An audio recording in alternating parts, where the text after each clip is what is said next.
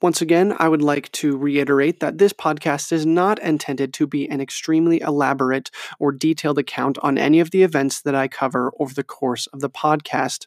It is only intended to be a crash course on the events that took place. If you would like to find more detail, feel free to research anything I talk about yourself. I do encourage it. Enjoy!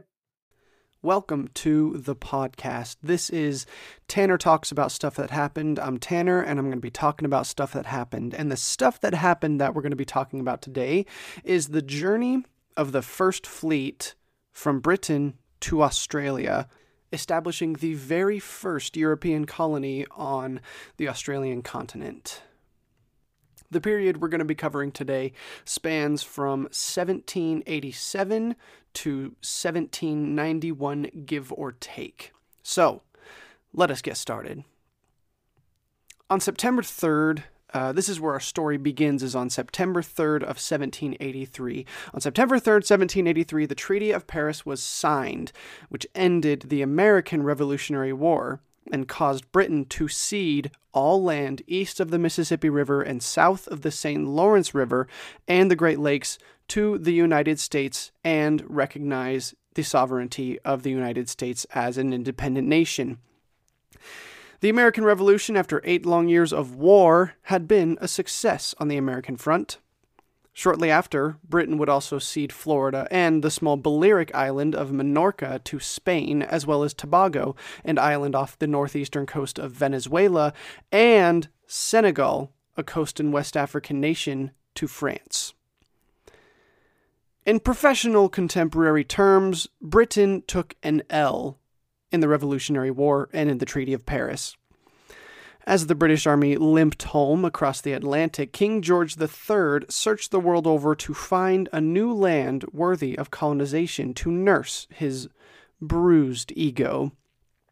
His eyes finally settled on a large, recently discovered land deep in the Pacific Ocean.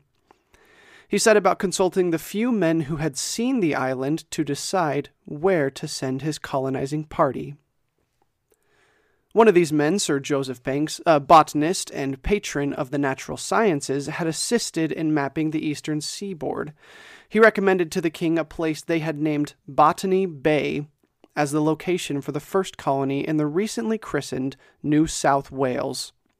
King George agreed. Though humans first populated the Australian continent around 65,000 years ago, this episode will be covering the European colonization of the eastern seaboard. While an exact date of the discovery of Australia by European explorers isn't available, the first recorded visit to the island by William Dampier, an English navigator, historian, and ex-pirate, took place in 1699. 71 years later, the entire eastern seaboard of Australia was mapped, and in 1787, a colonization fleet known as the First Fleet assembled in Portsmouth Bay, England. The objective of the First Fleet was to bring the first large colonial party to Botany Bay with the intention of establishing a permanent colony. They would be equipped with agricultural tools, the promise of sizable acreage of land free of charge, and 2 years' worth of provisions. Passengers embarking on the journey with the First Fleet numbered at least 1,350, though exact numbers are hard to come by. Around 580 were free men, women, and children, accompanied by 4 companies of British Marines and nearly 800 convicts, 1 in 5 of whom were women. It's an ongoing joke that the U.S. was populated by Puritans and Australia was populated by convicts, and there seems to be a lot of truth to that. In fact, it's almost absolutely 100% true. The reason there were so many convicts sent to populate the Australian colonies was likely due to the vast overpopulation of prisons in Britain. The king's judiciary system in the 18th century was extremely harsh, to say the least, and 3/4 of the convicts sent to Australia had been exiled for petty theft and other non-violent property crimes, many on their first offense. The convicts weren't too sad to leave. The alternative was the gallows. So on the 13th of May, 1787, the First Fleet, made up of 11 ships and captained by naval officer Arthur Phillip, departed from Portsmouth Bay. There were 6 civilian transport ships, 3 supply ships, and 2 naval escorts. They settled down for the long voyage, one of the longest that Britain had ever attempted. On June 3rd, the fleet docked at Tenerife, a Spanish island off the northwest coast of Africa.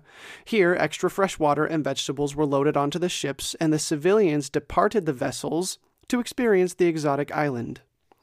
One convict attempted unsuccessfully to escape. June 10th, the fleet departed for the long passage through the Atlantic to Rio de Janeiro. This leg of the journey proved to be the first real test of the constitution of the crews and passengers on the voyage. Bedbugs, lice, and cockroaches infested the ship. They'd found their way on board and thrived in the humid, cramped conditions. During tropical storms, the passengers were forced to stay below deck for their own safety, but this led to cabin fever that spread rampantly.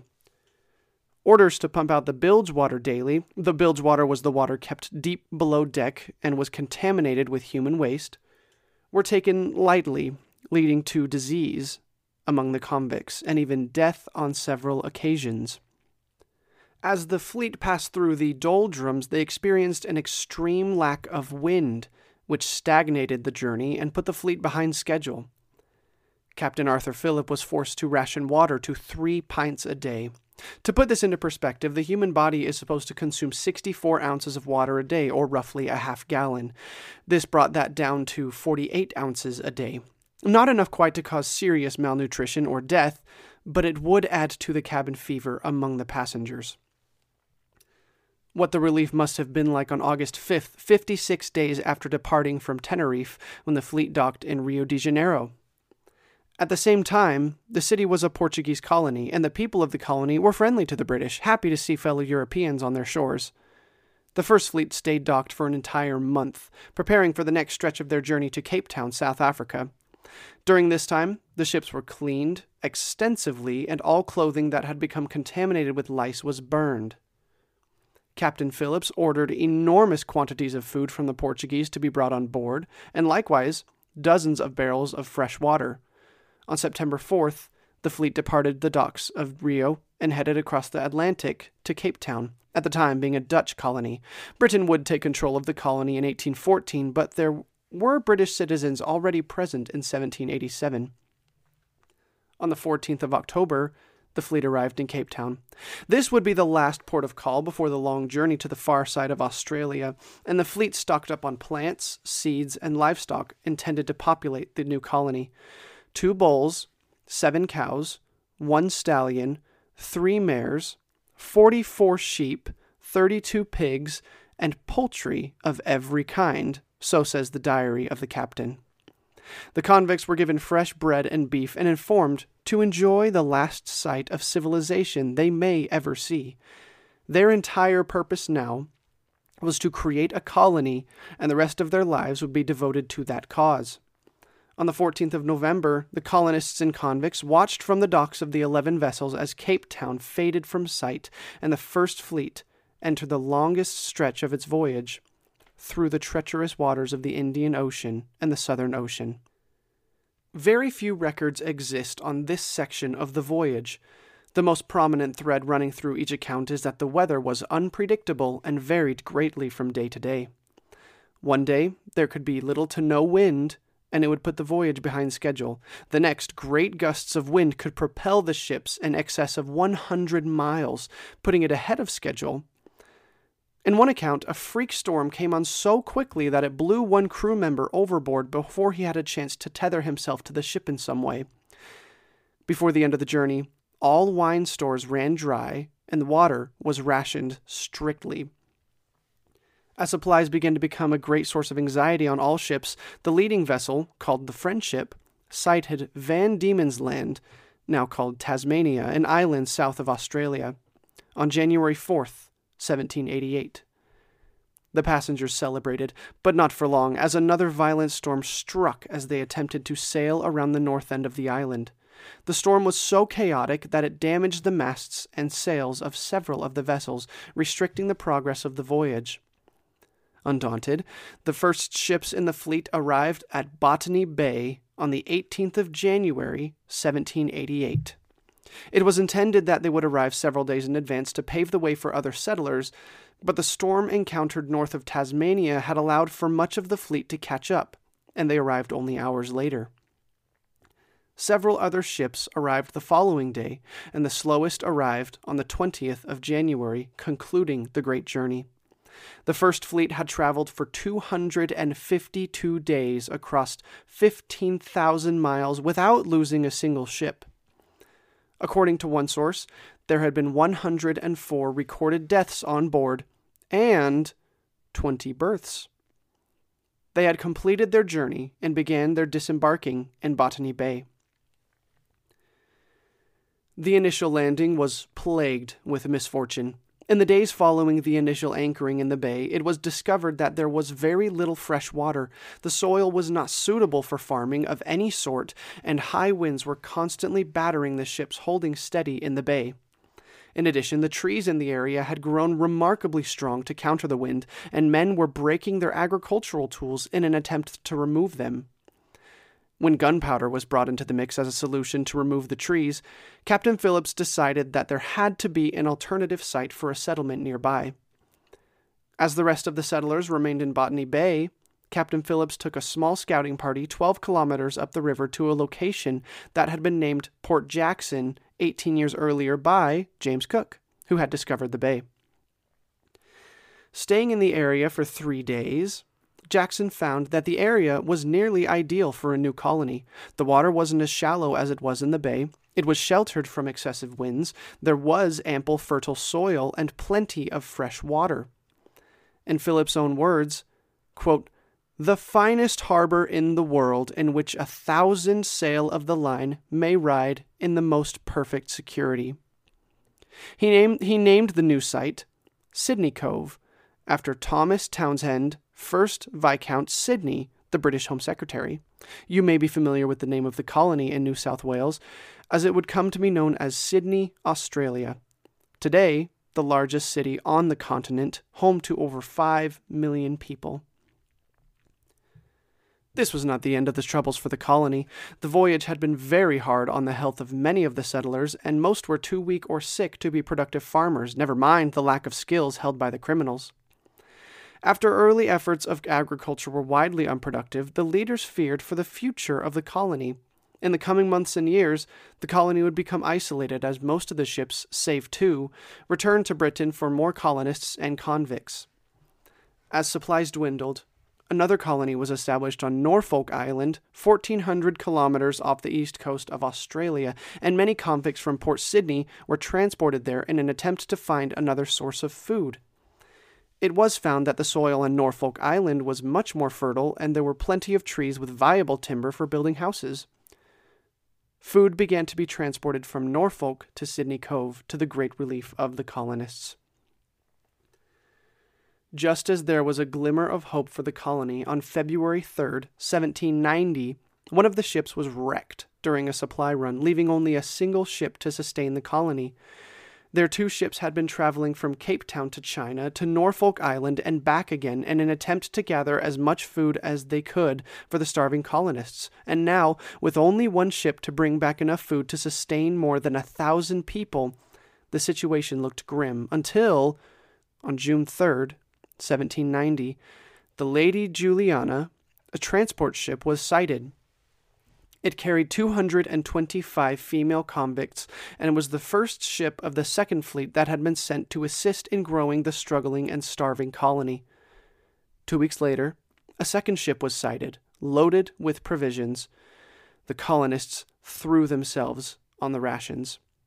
Days later, the rest of the Second Fleet arrived. The Second Fleet has become historically notorious for their treatment of convicts on the journey from Britain to Port Jackson. 250,000 convicts on board had died before their arrival in New South Wales, and another 40% would die of illness in the first 6 months of their landing. The colonists had hoped that most of the Second Fleet would be ships carrying provisions, but the number of convicts it had brought, with many of them sick, put an additional strain on their supplies in the following year, as a severe drought further dampened their spirits. Things seemed hopeless until in 1791, the Third Fleet arrived with over 2,000 convicts and enough provisions to last the colony several years. The severe drought also concluded in 1791, and the first successful harvest was recorded. The arrival of the Third Fleet brought hope to the colonists, and it now seemed that the colony would survive after all. New buildings were planned, and new land was allocated for prisoners to start to farm. Now, that's essentially the end of the story that I'm going to be telling today, but there are a few points that didn't seem to fit anywhere in the story so far. So these are the few points I want to make. The colonists first made contact with the Aboriginal people, the people native to Australia, in 1788, shortly after their arrival. The native people were curious, but very wary. Captain Phillips signed into law that on this land, forever, there would be absolutely no slavery of any kind. Though the native people were deeply and negatively affected by the arrival of the Europeans, they were never enslaved. As the Europeans began to hunt and fish locally and diseases brought to the land began to harm the tribes neighboring the settlement of Sydney Cove, most notably the outbreak of smallpox in 1789, which decimated the tribes, the Aboriginal people took action and led several assaults on the colony. The first was in 1788, where 5 convicts were murdered. Larger-scale conflict did not break out until the 1800s, and Captain Phillips strived to remain peaceful with the natives even when under an apparent immediate threat. But interactions with the native people were not all negative. On several accounts, Aboriginals volunteered to guide the British colonists to hunting grounds and sources of water. When an explorer became lost and was wounded in a wild animal attack, he was recovered by natives who nursed him back to health and brought him back to the colony. Aboriginal people also accompanied other expeditions to find new land suitable for settling and taught the colonists about which wild animals were safe to hunt and which were too dangerous and should be left alone.